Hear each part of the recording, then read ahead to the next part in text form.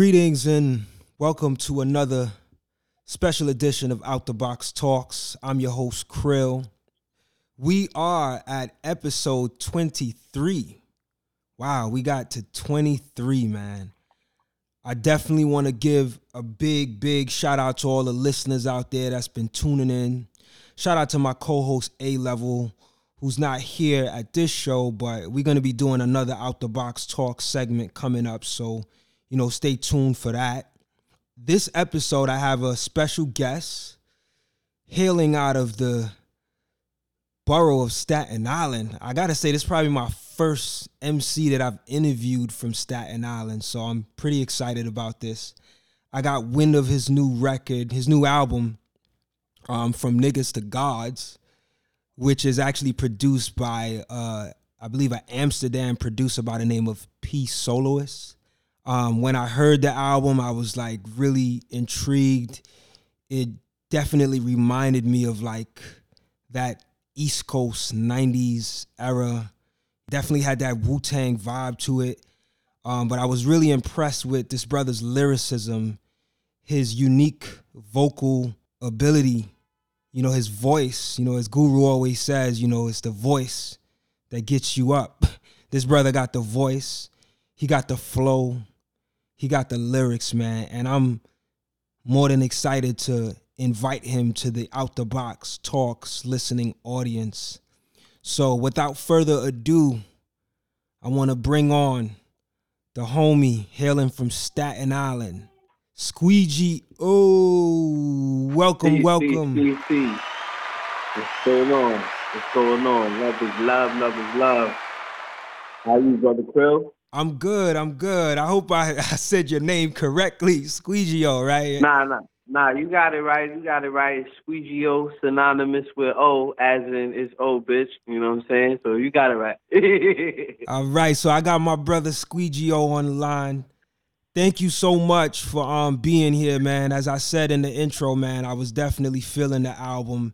And when I've been on this kind of like, how you say, on this routine of like checking out a lot of dope new projects and really getting in touch with the artists to find out about, the music and how they actually put this music together. So I'm going to really be going in depth today about this project. So, definitely stay tuned for that. I do want to start off, however, by giving the listening audience kind of a background on you. So for people that might not know who you are, just give the listening audience kind of like a background on how you got started and how this thing of hip hop or MCing became a reality for you. I don't want to be the guy of extra long words, but pretty much it just all started from fucking being on punishment. You know what I'm saying? Being on punishment got me into hip hop. It was like, I wasn't a trouble kid, but I was always one of those mischievous, always getting in the shit-ass kids. And shout out to my mother and my father for, raising me and putting me in the right position to see right from wrong at certain points in times. But hip-hop got to me through punishment. Sitting in a room, just chilling, listening to the radio, reading books. You know what I'm saying? You listen to the radio, you catch a whole different type of shit. And my house was already heavy with music. My mother loves a lot of soul and R&B shit, and my father was universal. He loved it all: reggae, rock and roll, hip hop, soul music. Like it was just a nice blend in the household.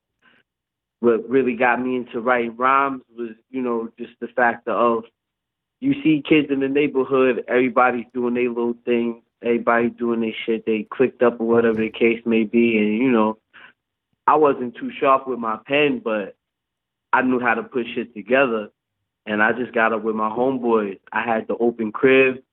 They had the boom box with the built-in mic.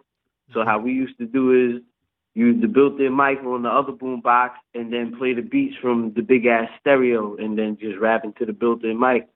From there, that shit just became the ultimate fetish, I would say. Kind of like that shit is instilled, it's glued to me, you know what I'm saying?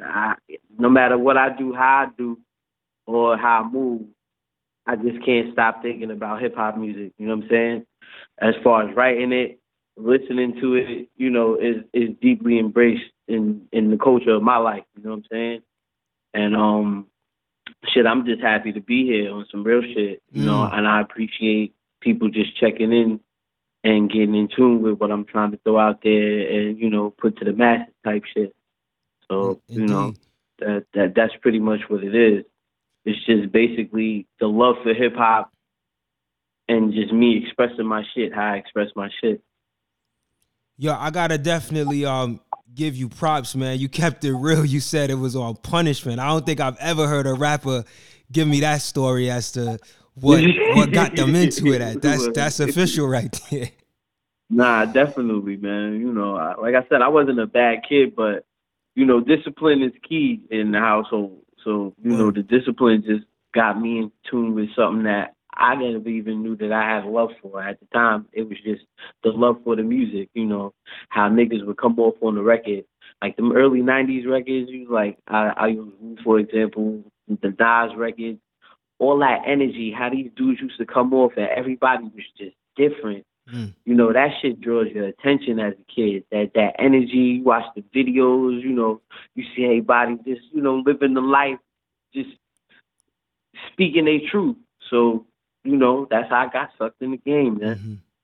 So. How long you been doing it, man? Because I have to admit, and I'm going to be really honest, like, this year is my first time knowing about you. But, I do want to kind of give you the opportunity to really talk about your history, like I can't say off the bat, but do you have other projects that you've released prior to this? Oh, man, I got a shitload of music. I would say I took this kind of like in a serious path, I'd say about 2010, 2011.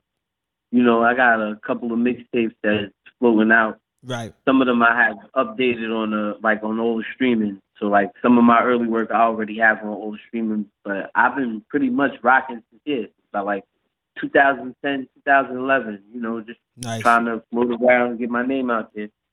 That's what's up, man. That's what's up. So the new album, as I said again, is entitled From Niggas to Gods. Mm-hmm. Just off the bat, the title is grabs your attention. Talk to me a little bit about what inspired this album title. All right, so basically, I give you the breakdown, and then I give you the whole idea of how the album came apart. Mm-hmm. So we on the same page as far as telepathically see what we're sitting on. So the title in itself, From Niggas to Gods, is just basically evolution, growth. You know what I'm saying? In hindsight, how you look at life, especially, somebody from the project or living in the ghetto or poverty, you always recognize as a nigga. So the objective that they try to teach us or, the elders try to school us to understand is you can't be a nigga forever. Sooner or later, you're going to have to elevate and realize that you are God in your own right. You know what I'm saying? However you move in this universe, however you live, you are that individual that has the control. There is a higher power over all this shit. But the end result is you are the master of your own destiny. So with that being said, in order to get to that level, it's all about growth, evolving. And to me, the album in itself was more like lyrical evolution. The concept and the ideas was different. The pattern, the thought process, timing was all different. It was all about growth, maturity. You know what I'm saying? You can't stay on the silly shit and experiment forever. Sooner or later, you got to show and prove. And that was just me showing and proving my growth. You know what I'm saying? Well said, man. Well said. Thank you. Now you was gonna say, go ahead. I was gonna get into the process of the album. I was gonna let you. Okay. You was gonna ask. I got you. Ask. No doubt. Let me get to that next question because I'm sure we'll get there. Go ahead. Go ahead. Do what you gotta do. Definitely. On the album cover, right? Mm-hmm. What's seen is like a vintage photo of what appears to be like a father holding a baby. But what's even more apparent is the way that their eyes are depicted, right? So the father's eyes are like solid white, and the child's eyes are like jet black. So it seems like it's something going on there, like something else, right? But you Yeah. kind of explained it to me, like what were you trying to convey with the album cover? I mean, it's transparent of souls, alpha and omega, yin and yang. You know what I'm saying? My father, he was a artist. Like, he can draw his ass off. You know, I say God bless the dead. I hate to speak on him in past tense, but you know, love is love. But he was an artist. He drew his ass off, and his hand was like untouched. I met a lot of people that can draw. And still to this day, like, his shit intrigues me still. And I didn't develop that hand, but my father also had a gift of gab. So I would say, in a sense, I developed that gift of gab and then turned it into, you know, this rap shit. You know what I mean? So it's just transportation of spirit. You know what I'm saying? The elder moves on so the younger can display. You know what I'm saying? The alpha and omega, the beginning to the end, where he's the beginning and I am the end. You know what I'm saying? Now that he's out and he's gone in the past, I'm kind of like the new beginning until my next seed comes on and becomes the end. You know what I'm saying? Dope. Now, is that your dad and you on the actual image? Yes, that is me and him. Dope. Yeah, I wanted to ask, you know what I'm saying? I don't like to assume, but as I was listening to the album, I know you did have a line on, I think it was on the first track where you referenced him, and I was like, oh, it might be that, but let me ask him. So thanks for definitely clearing that up. Yeah, no problem. No doubt. I have to say, as I said earlier, right, your sound is very familiar, right? But it makes me proud because it really sounds like the authentic New York, right? Like, not that new wave stuff that we're hearing that may be coming out of New York.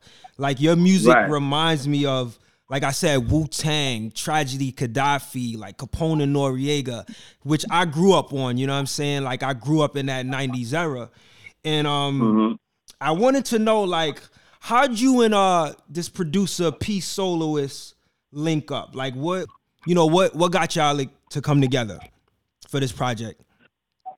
I met P about like 2 years ago at an event I happened to be performing, and I got on stage, and this dude, like, he had this heavy, thick accent, but you know, you could tell he was coming with good energy. Like, yo, bro, you killed that shit. I want to know, you know, if I could get some more of your music. So I gave him one of my old releases that I had called Born Loser, and he went back to the Netherlands and was playing that shit, and like, he was just hitting me up like, yo, this shit is insane. We gotta work. We gotta put some shit together.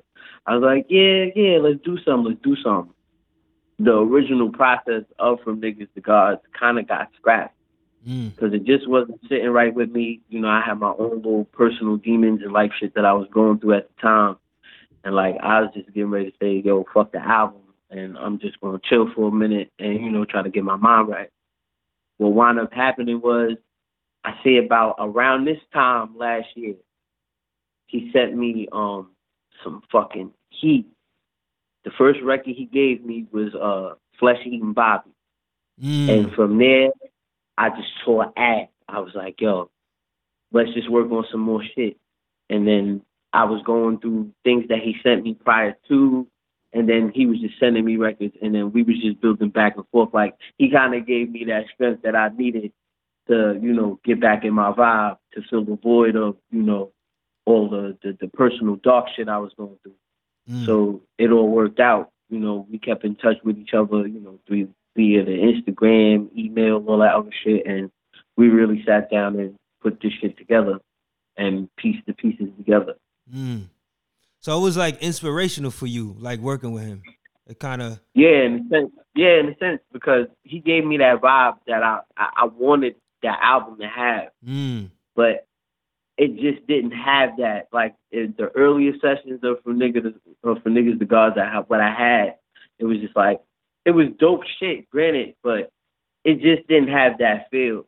What was After missing? The first three or, I'm sorry. What was missing, and what made it transition to what it is now? All right. basically it was more cohesive. Because at the moment in time of me putting the record together, I was just working with, different producers. He was in the fold, but I didn't really have him at the forefront at the point in time. I just had mad other shit that I was working with. And the sound, like I said, the records was dope, but it just didn't sound cohesive.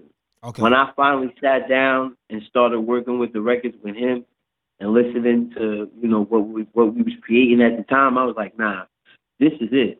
This is definitely it. This is the vibe. This is it. I wanted the whole shit to feel like boom bap blues. You know what I'm saying? Mm-hmm. Like you could get the education, you could enjoy it, you could laugh at it, you could feel deep about it, but at the end of the day, you feel the gut wrench in that shit. And he gave that vibe, and it was just like, yes, this is what we need. This is exactly what we need. That's dope, man. That's dope. I think you guys made the right decision because I definitely like the outcome. Nah, I appreciate it. I call it divine intervention. Things happen for reasons. It was supposed to happen like that in a sense. You know what I'm saying? Definitely. Now, I'm a lyric head, right? So the album definitely attracted me with the beats, but because I'm a lyric head, like I started listening and I was like drawn by a lot of what you were saying, and there's a lot of substance to the actual lyrics. So I definitely want to ask you about some of the tracks on the album and some of the quotables that I do hear on the album. So the first track, all right, is first track is Cabrina, right? You have a line where you say, "Nothing said relatable. Basic shit the average slave caters to. No knowledge in the message they convey to you. Well, me and Solo came to change that. These niggas throw your money, so we here to bring your change back." Yeah. I really like that rhyme because it shows, it kind of like puts the average rap listener on that spotlight, and it shows that they don't even realize that, like, that average rap listener doesn't even realize that his listening experience is being jerked. Like, he's not getting the food for thought. You know what I mean? Like, when you say, we here to bring the change back, we not shortchanging you. We giving you what you need, and we not what you want. That vibe. We give you that substance. You know what I'm saying? Too many of these niggas jerk people's pockets. You know what I'm saying? It's too much. There's a lot. I put it like this. Now, I mean, there's a lot of dudes that they can spit, but they would rather sell their soul for, the standard shit. And it's like, it's actually that. They shortchange you. They giving you whatever the fuck they want to give you. And you as the consumer, you're so force-fed the basic shit that you have no choice but to run with it. You know what I'm saying? Think about rap game right now, right? Other than, the top dog names, when you think of dudes like Kendrick Lamar or J. Cole, there's not many other names beyond those two that you can put in those categories, because the ones who actually do have the potential and the lyricism, they dumb down their shit just for views and attention so people can buy into their shit. It's a mass media plant. It's like hip hop in the McDonald's edition. You know what I mean? You're definitely on point with that. The only thing I would say is that they represent the mainstream, right? Because I know in the underground, people like you exist. You know what I'm saying? So, I definitely get you. I mean, not in the underground sense. That's what I mean. Yeah, definitely. In the limelight sense. Definitely. You know what I'm saying? I definitely hear you on that. Now, what I did want to ask you in reference to that line is, what do you think it'll take for the average hip hop fan to wake up and demand more as far as receiving lyrical substance out of hip hop? Two things gotta happen. Okay. I mean, in a sense, it's slowly happening, but everything is train motion, so everything don't move as fast. But two things gotta happen. Number one, there has to be a line drawn where number one, we can't always have the same stations playing the same shit, same videos and same rotation, the same artists and the top same names of the same old corny ass shit every day, 24 hours a day, 7 days a week. That's one thing. I mean, I understand the radio's purpose is to get those records out and to get them played, but it's not even like radio back in the days. Radio back in the days was organic. Now it's just like, here, we're going to feed you this for the first 5 minutes of your ride. Then 2 hours later, we're going to play it again.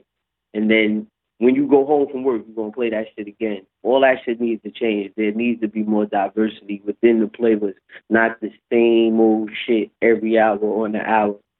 Another thing that I look at, I think it's sooner or later it's going to happen, but it's also an education. You know what I'm saying? Mm-hmm. We are, as underground, I put it like this, as an underground artist and as somebody who listens to hip-hop, and I know you'll agree with me like this, a lot of times we got to soul search and dig for shit just to find shit. Like, perfect example. So true, you found me, and like you probably dug for that, or it just I did. landed You're in your absolutely lap right. type shit. You know what I'm I saying? did. So it's like sometimes, as the average hip hop listener, even people who listen to underground and listen to the mainstream, a lot of people don't fish. You know what I'm saying? Nobody fishes. Fishing is the best thing that ever happened to the game because that's how you discovered a lot of some of the dopest acts. Yeah. You know what I'm saying? Just by chance and by luck. You know? Think about it. A lot of people wouldn't have knew who fucking Jay-Z was if they didn't remember him from the Hawaiian Sophie shit, but he went and did his own thing. A lot of people weren't connected to him, but there were people who knew him before that. So they was already in tune, connected. You know what I'm saying? Same thing with, damn, I'm kind of rambling because Nah, you good, you good. Keep doing your thing, man, you good. You know what I'm saying? But yeah, this perfect example of that. You know, just finding shit, the organicness and the enjoyment of finding and discovering music is not the same no more. Yeah. You know what I'm saying? It's not to say it's not allowed, but you just don't see it much because everything that you're discovering is pretty much the same shit that you've been listening to the past year. Definitely. You know? The next question I gotta ask you this, bro. Like, let me preface with this line though. I'll preface with another quote. The kid make boom bap music, they ain't rocking it. Famous frauds make boom bap, now they slobbing D. I'm just stating the obvious, right? Now, I preface with that because as most of us know, whether we, following it or not, Tekashi 6ix9ine is out, right? He's released from prison. Right. He's well known for snitching. Recently, broke the internet with his IG Live, when he went on IG Live. And then he also made over like 60 million views with a music video he just put out. Now, I didn't watch the video. I don't really pay attention to him like that other than like stuff showing up in my news feed, right? But I'm curious what was really surprising about this situation with him breaking the internet and having all these views was the fact that so many people tuned in, right? And there's probably people that tuned in because they just want to know, to be in the know, just to be newsworthy. But I feel like there's a significant portion of people that tuned in that are just fans of him. And what makes me concerned about that is that you now have, people supporting him, you know what I'm saying? And they're being, misled, right? And so my question is, at what point do we hold ourselves accountable for who and what we support in hip hop? Shit. Truth to be honest, it's all dependent on who artist is. In this situation with him, the perfect time to unplug him would be now. Just for the simple fact of, you got to think about it. If that man can reach 6 million people through a visual, right? Mm-hmm. That means he's reached the attention of the masses, and he's not just reaching the attention of the hip hop people. He's reaching the attention of the nosy people, the pop people, more acceptingly the kids, because those are the ones who really listen to his shit. Think about it. What adult is really going around singing some Kashi 6ix9ine shit. You know, it's really bad development for the kids. So it's like if you can't unplug him, if you can't unplug him, then you have to unplug the person that's attached to it, that's attached to you. You know what I'm saying? It's all about reaching those who you can. Because I tell my nephew all the time, regardless of what he thinks he's doing and how he thinks he's living, he broke a code. If you get active in things like that in street life, there's a code that you live by. No matter who did what to you, filthy, this one tried to take your mother, this one messed with your girl, this one tried to shoot you. At the end of the day, that was part of the game, which you wanted to play in. You wanted to get in that street monopoly. You feel what I'm saying? So for you to fold under pressure, there's no respect, there's no condoning of that. You know what I'm saying? And in life, when you go through life, if you're willing to give somebody else up to get an upper hand or to do some foul shit just so you could upgrade in life, yo, you're a terrible person. Stay away from me. You know, but right now it's more about deprogramming yourself and deprogramming the ones around you because, unfortunately, how this game is played now, and, you know, it's all numbers. So the more numbers he gets, the more his popularity is going to go, you know. So you just got to educate yourself and the ones around you and make sure they understand this is sucker shit. We can't condone that. You know what I'm saying? Especially if you're somebody from that nature. You know, nobody from that nature would be like, yeah, but his music's good, though. Who cares? Yeah. He broke code. You know what I'm saying? I could definitely dig that. Back from that. That's an admirable answer. I could definitely dig that. I appreciate that. You know? Yeah. It's like the line that you say. I forget what record it is. You'll be like, you say like everybody wanna be a nigga until their life is in jeopardy. Everybody wanna be a nigga until it's like their life is in jeopardy. Yeah. You know, and then you trying to run away from it, and you trying to get away from it. Nah, it's too late. You already immersed yourself in the shit. Right. So if you're gonna immerse yourself in the shit, it's two things. Either you could bow out gracefully and do it the right way, or you could do the sucker shit that you want to do, or there's the other option. Just continue to be stuck in that loop and rotate. You know what I mean? Definitely. One of the questions that me and my co-host A-Level, who's not here with me tonight, we presented this in one of our previous talk shows, right? The question was, has hustle and business success become more rewarded than conscious subject matter in hip-hop? And I just wanted to know what your thoughts is on that. Do you agree with that? Of course. Only because, you know, the saying that I always say, and I mean, it is definitely true. Hard work beats talent if talent ain't pushing. You know what I'm saying? And that's the unfortunate situation that we deal with these days. You know what I'm saying? Whatever your gimmick is, you know how to sell that gimmick. You got a better chance at getting to the people because it's all about a feed. It's a feed. Buy and feed. You know what I'm saying? When you giving somebody substance, something that they can at least get, even if you can't get the full message of it, you got an understanding. Number one, it's to the point where it's like, not to say it's shunned upon, but some people look at it like, you on that fake woke shit, or you think you know this, that, and the third, blah, blah, blah, blah, blah. And it's like, yo, it ain't even about that. Maybe I'm just trying to help you out from getting you out the negative light that you in. You know what I'm saying? But it's so much negativity within the air and in the atmosphere that to even be subconscious is kind of like a battle. You know what I'm saying?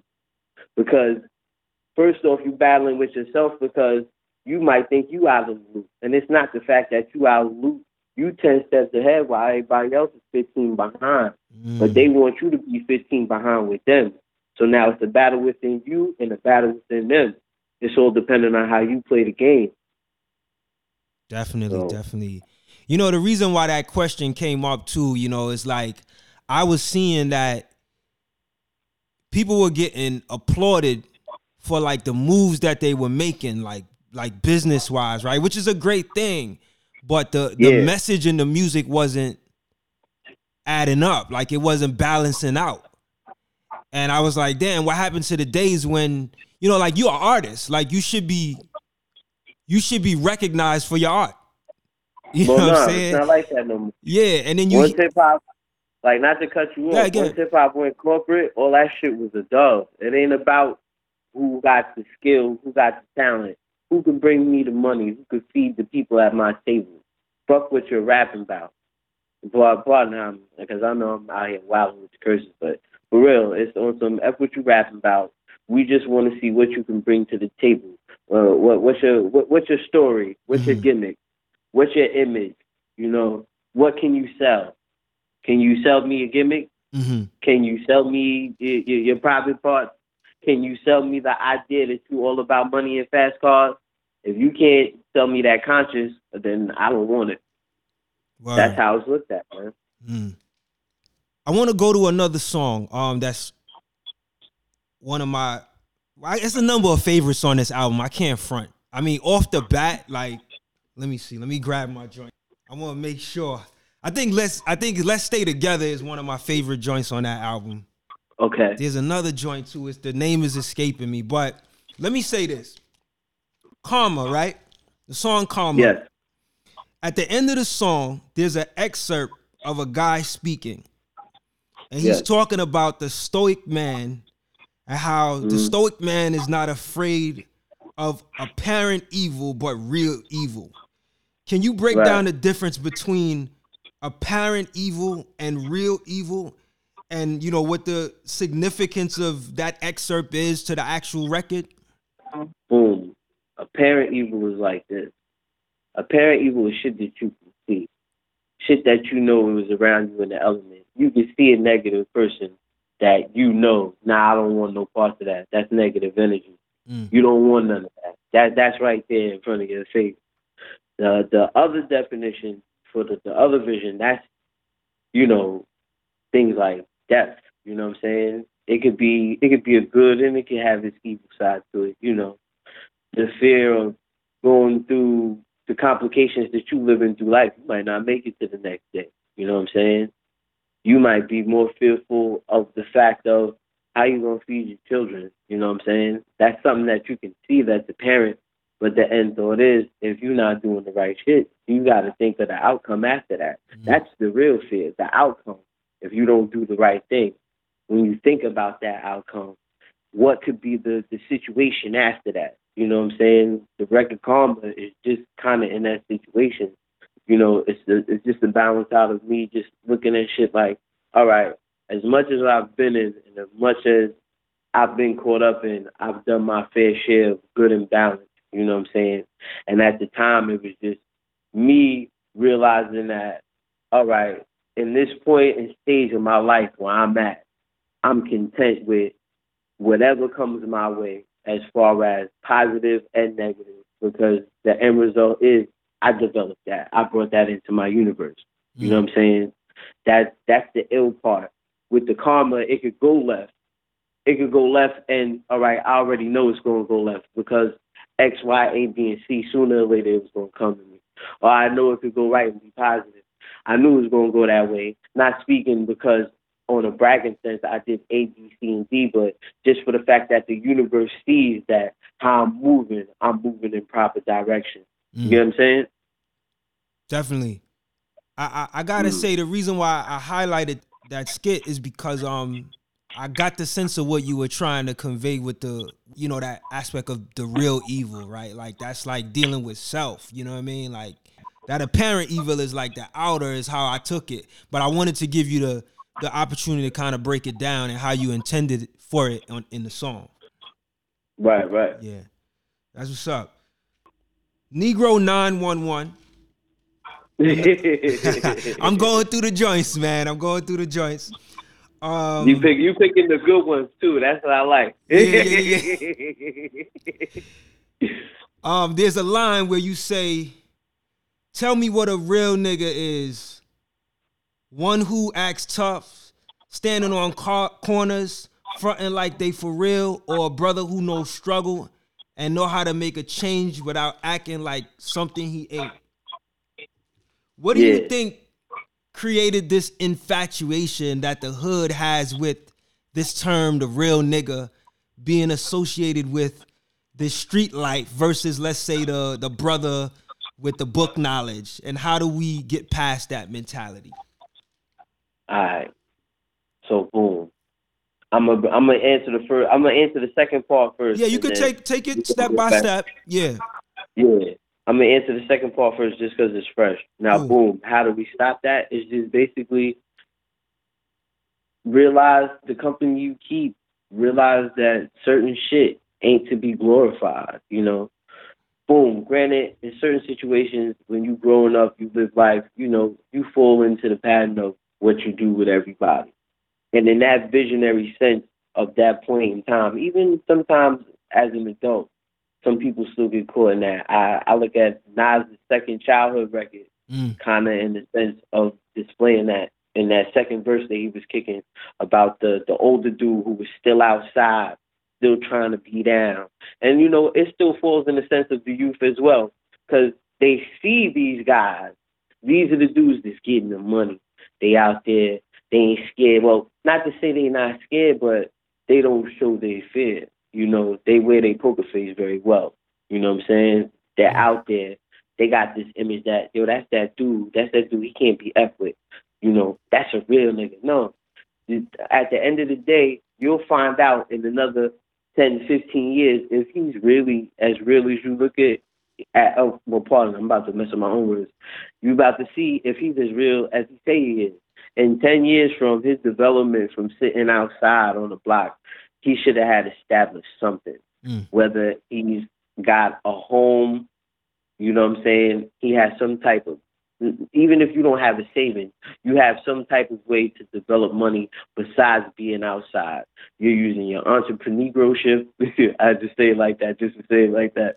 But you're using your entrepreneurship, or, you know, you're doing it the legal way, or maybe you're doing a little bit of both, but it's all on your sense of being. You're not moving wild like you was, trying to be a real nigga, trying to show somebody that, yo, I'm tough, I'm about that. No, now you're showing somebody this is what real is. Real is taking care of my responsibilities that I have as far as my environment, you know, paying my bills, feeding my family, you know, making sure that I'm content with how I live. Being real is uplifting the people and giving life to the people that surround me. You know, being real is understanding that sometimes you can't convey the message and get everybody to understand it. But as long as you tried to pass the gem, you wasn't selfish with the shit that you know. You know, you tried to at least give somebody the gem. That's being real, being honest with yourself and being honest with others. Being a real nigga is just a term of, oh, he's that dude. No, being real and being a nigga is just, yo, you fucked up in a situation where, yo, you just happen to be black, they view you as that, but that doesn't mean that you don't do what you got to do. You know, everybody gets put in a corner. It's all on how you back out that bitch and make it rain. Well, however you make it rain. You know what I'm saying? Just make it work and come out of that. Come out of that situation of foul shit and give somebody else a perspective of, yo, he doing something different. That's real. I can respect that. You know what I'm saying? Definitely, man. Well said. And the question, the first question. Yeah, the first part of the question. Yeah. You want me to restate it? Yes. Yeah. What do you think created this infatuation that the hood has with this term real nigga? Like, why are we so fascinated by this idea of the real nigga coming from the streets? Or, you know, back in the days, I used to hear they would celebrate the brother that comes out of prison, but the you know, the brother that graduated college might not get the same celebration. What's your take on that? I mean, that's just ghetto mentality. You know what I'm saying? Regardless of what the good brother is doing, you know what I'm saying?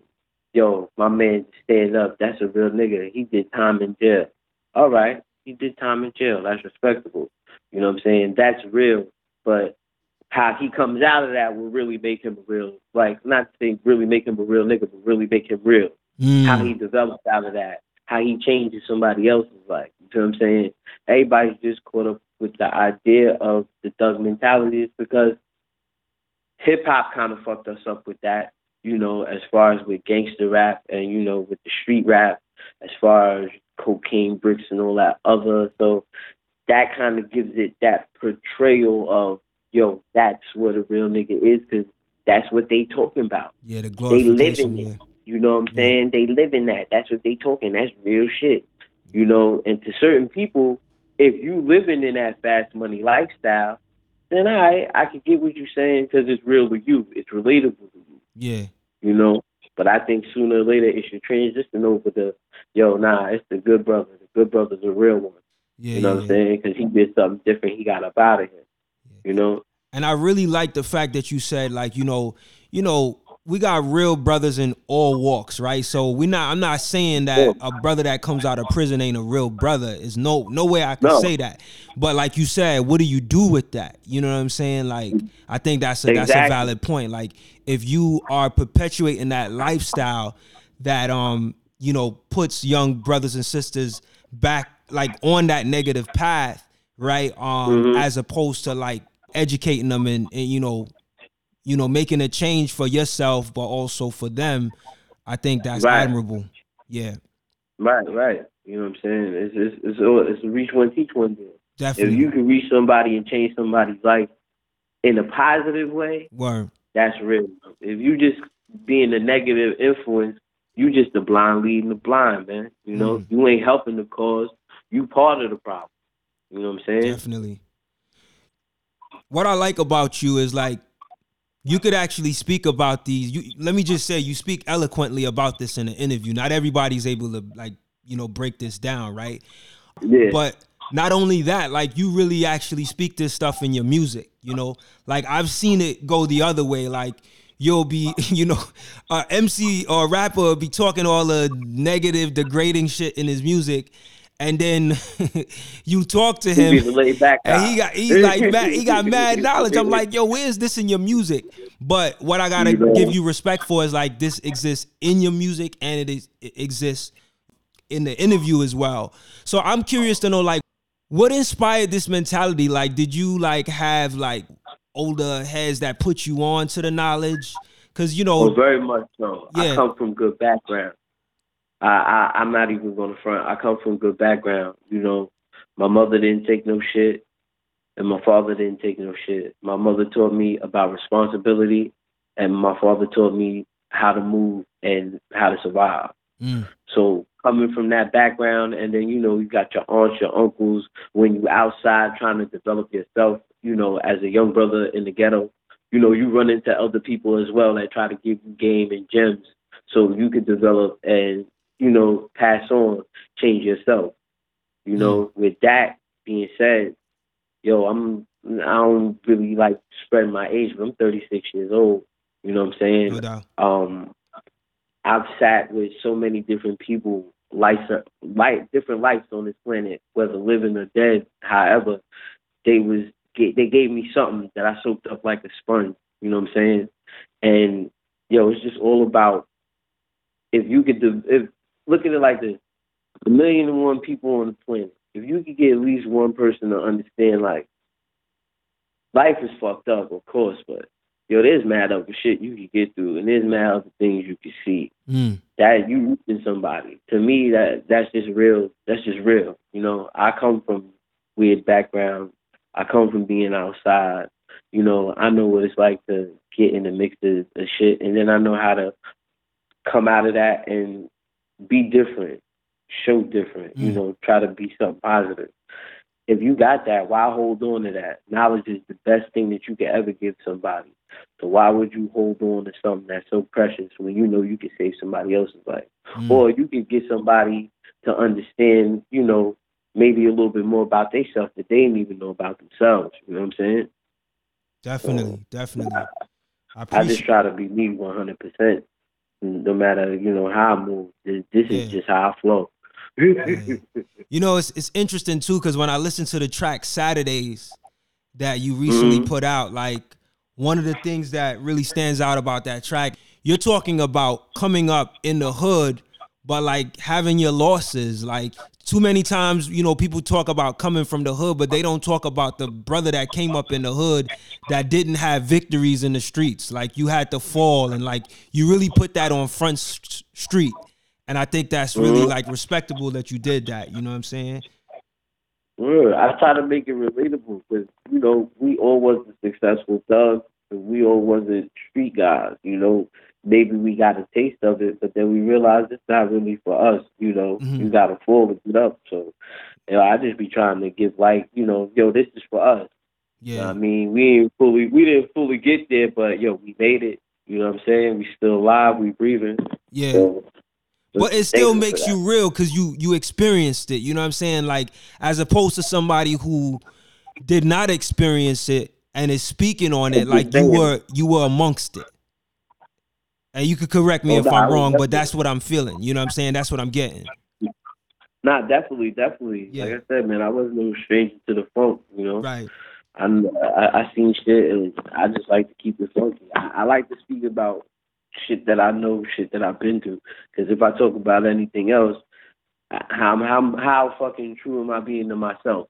Indeed. If I'm just talking about things that I ain't never lived and things I ain't been through, I'm just as fraud as the next guy. You know, I don't want to be that. I just want to be me.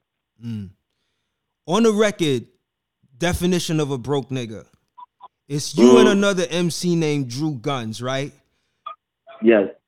In the beginning of the verse, and this happens with both of you, but you start off by saying, "I remember struggling, gut bubbling, cause and then you pause, and then you repeat that same line and then go right into the verse. The same thing happens with Drew Guns. Talk to me a little bit about why you decided to pause, or why both of y'all paused. Like, what was the effect that you were trying to convey with that? No, I was actually drunk when we recorded that verse. Really? Like, when I recorded that, I was actually drunk, and I did that, and I just said, you know what, I'm gonna just keep it because it sounds wrong. Okay. And he said, you know what, I'm gonna just follow your energy on the record because I like how you did that. Dope. I was drunk, man. You know, I appreciate you being real about it. Maybe I was listening too deep because it happened twice. I was like, yo, what are they trying to say? To me, it felt like you guys were trying to say, yo, let me pause and take a break. Like, let me think about, like, wow, I really went through that. Let me pause on that. Let me reflect. That's what I thought. But that's cool. That's cool. That's me thinking way too much into it. I told you I'm a lyric head, so I go deep, my brother. It's all love. It's all love. No doubt. So, here's another line. This is from Step Brothers. You say, I was a schemer who had plans until I realized even Mr. Rogers lived as a bad man. Yeah. Break that down. I don't know Mr. Rogers to be a bad man, so like, give me, give me what you meant. But that's the play on it though. But that's the play on it because we never know if Mr. Rogers was a bad man. You know what I'm saying? It's all the intention of you know, like I said, I was a schemer who had plans. I used to have a lot of ideas about shit, but then I realized, some of my ideas ain't going right, and it just makes me look like, you know, I'm bugged out, I'm crazy. So fuck it. If I look crazy, hell, Mr. Rogers even look crazy to somebody. So fuck it. If I'm a bad guy, I look like a bad guy just like he was a bad guy. You know what I'm saying? You never know who's the bad man. Yeah. You gotta realize even the best in the person who's good, they got some evil in them. You know what I'm saying? So that was the intent behind it. Like, even Mr. Rogers was this bad man. We don't know that. You know what I'm saying? He could have lived like outside of the whole cameras and life. He was probably wild out, driving cars, macking mad women, paying prostitutes. We don't know. Word. I like that. That's clever. I definitely like that. Thank you. Let me see what else. I got something else for you. I'm almost done, but I got something else for you. I'm like I said, I like this. I like this interview. This interview is dope because we really get in the breakdown of the breakdown. And the question is interesting, man. No doubt. All right, maybe I'll share this with you, and I felt like this might be along the lines of what you tend to talk about in your music. I was watching I think it's like a docu-series. It's called Naked Hustle. It's on the UMC channel. Now let me just keep it real. Like, I didn't watch the whole thing. Like, after like I watched like the first few minutes, I was like, yo, what the hell is this? But what was intriguing to me, it was like, so it's a documentary that's about like how the strip culture has had an impact on the music industry, particularly the hip hop music industry, the rap industry, right? And Right. they were saying that when the rappers that come to the strip club, like especially the one in Atlanta, they were referencing the strip club in Atlanta, and they were saying when the rappers come and they whoever throws the most money, the strippers turn up, and that record now becomes the hit record because the strippers turned up. But the only reason they turned up is because the rapper that threw the most money got them excited. So now that record from that rapper becomes like the hot record. And then they also said that like they would invite, like producers would invite strippers to the studio, and they would play like, you know, a bunch of beats, and like say they get to the 10th beat and the strippers turn up, that would be how they would choose the hit record. And that shit blew my mind. I was like, yo, really? Like I heard about shit like this, but like to hear like this is actually a strategy, that kind of blew my mind, man. Like, what do you? I mean, it's a smart idea, though. It's definitely I definitely in terms of the strategy, but it threw me off, and I was like, damn, like really, like this is what it's come to. You know what I'm saying? Like, what's your take on how just that whole strategy and how strip culture has dictated the music, particularly hip hop music or rap music, for me to be exact. It's all about the money, man. You gotta look at it. As long as it's a business, there's money behind it, we gonna fuel it. I think that's genius, though. The fact that we gonna sit in the studio, we gonna play some beats, and then when homegirl come here and jiggle on it, boom, we gonna write the hit record. And then not for nothing, it actually becomes a hit. That's just crazy. But to me, I mean, it's kind of like sucker shit, though. Oh yeah, because it's like, it's like you cheating in a sense, because that's your intention. You throw in the most money, but you use the strategy. Right. Yeah. Because it's like, I'm make sure that play my record. I threw all these bands in the air, man. I need you to play my record. I need you to shake it to my record. I throw you some more money. Yeah. I mean, so everybody gotta hustle. Everybody gotta eat. And it's just messed up. Hip hop gets pimped real bad. Yeah. You know? It's sad. No matter how it is. Yeah. I guess we like real hip hop heads, or maybe let me not use that word because that's a little cliche word, but like, us who are into the lyrics and the content, we got to come up with our strategy, man. You know what I mean? But more ethical. Yeah, man. Yeah, more responsible. Let's just throw some shows, man. Tell everybody they get on the open mic stuff, and then boom. Yeah. How's that going for you now? I know we living in like the social distancing time. Like, how's that going for you? I know the record was released a few months ago. But how's that working out for you in terms of you staying afloat and your artistry and everything? I mean, at the moment in time, you can't really do much, and I'm one of these. Not to say I don't like to do shows, but I want to do a show, and I know that it's going to be a dope show. Mm-hmm. I don't want to jump on the bill and there's like 55 rappers on there. Everybody got like 3 songs apiece, and it's a cipher of what we like, and then the majority of a whole bunch of what's out there in the world. So since a lot of the shows, especially in NY, they're starting to cater to that, I'm like, if I get hit up for a show, I'll jump on the bill, just to jump on the bill. Because, I like to perform, and it's been a minute since I performed. But as far as the music is concerned, I just look at it as, consistency is key. Right. I got the visuals, I got the music. I just put out, a single, just to throw a single out there, just to keep the momentum going so, people could get into the music.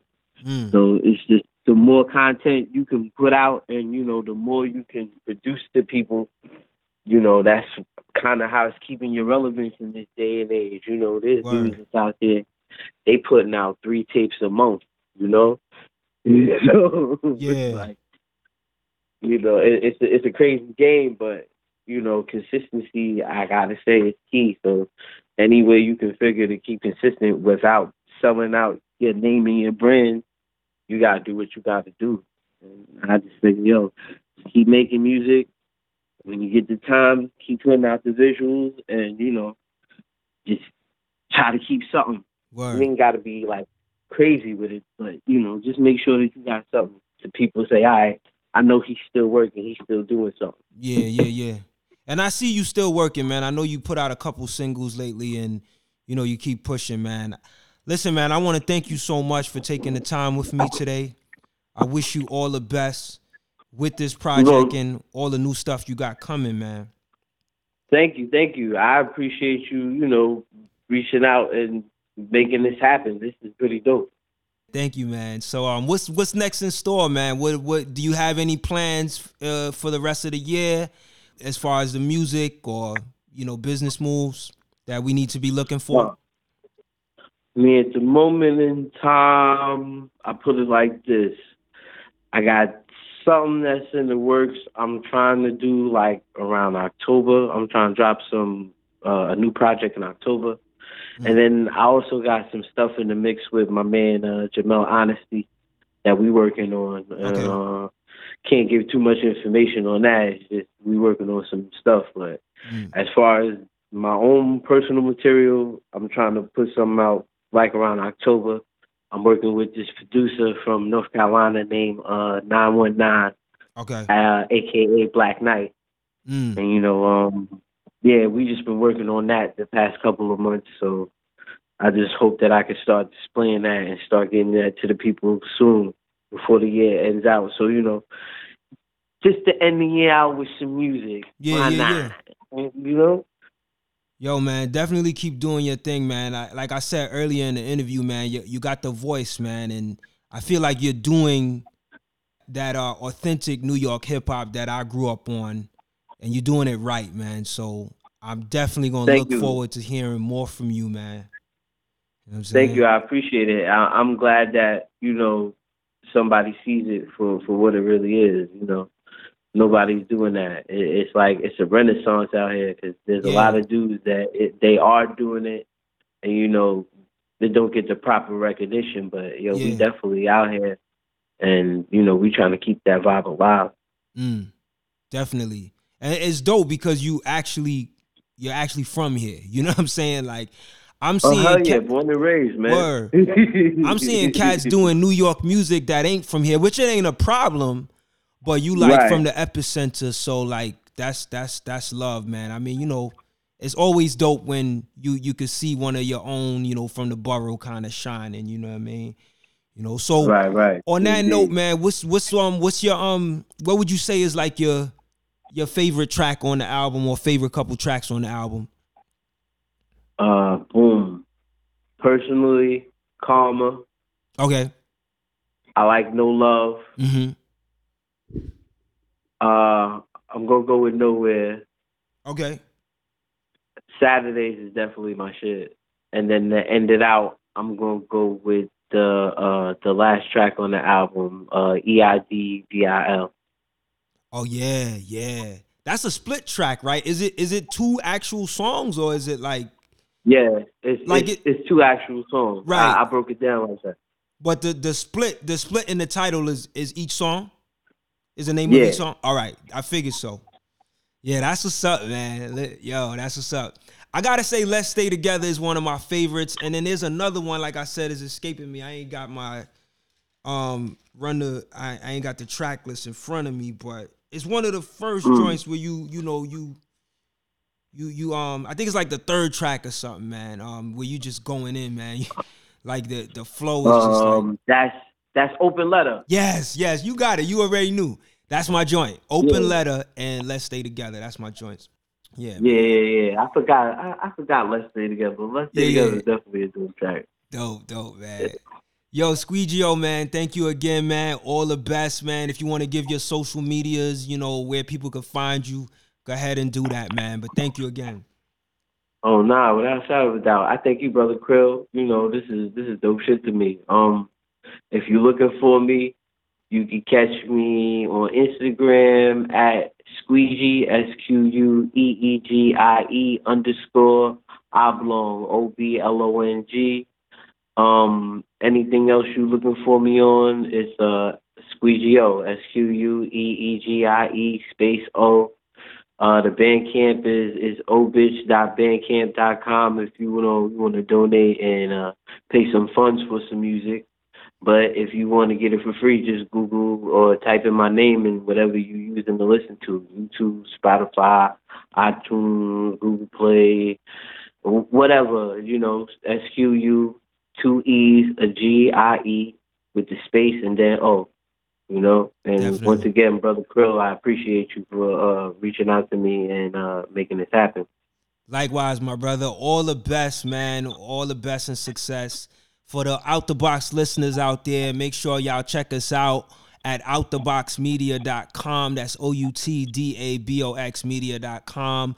Our podcasts are now airing on a weekly basis, so you could catch us every Friday. Midnight, I try to have the shows up by midnight Friday, same time as the releases. And you can also catch them on the Anchor.fm platform. You can find it on Spotify. You can find it on Apple Podcasts. You can find it on Google Podcasts.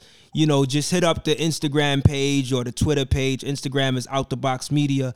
Twitter is Out the Box Media. Facebook is Out the Box Radio. Just keep it locked with us, man. Hope that you guys are feeling, the interviews that we've been doing lately, man. And hit us up. Let us know if who you would like to see on or hear on the show next. And with that note, man, thank you again, Squeegio. Much success.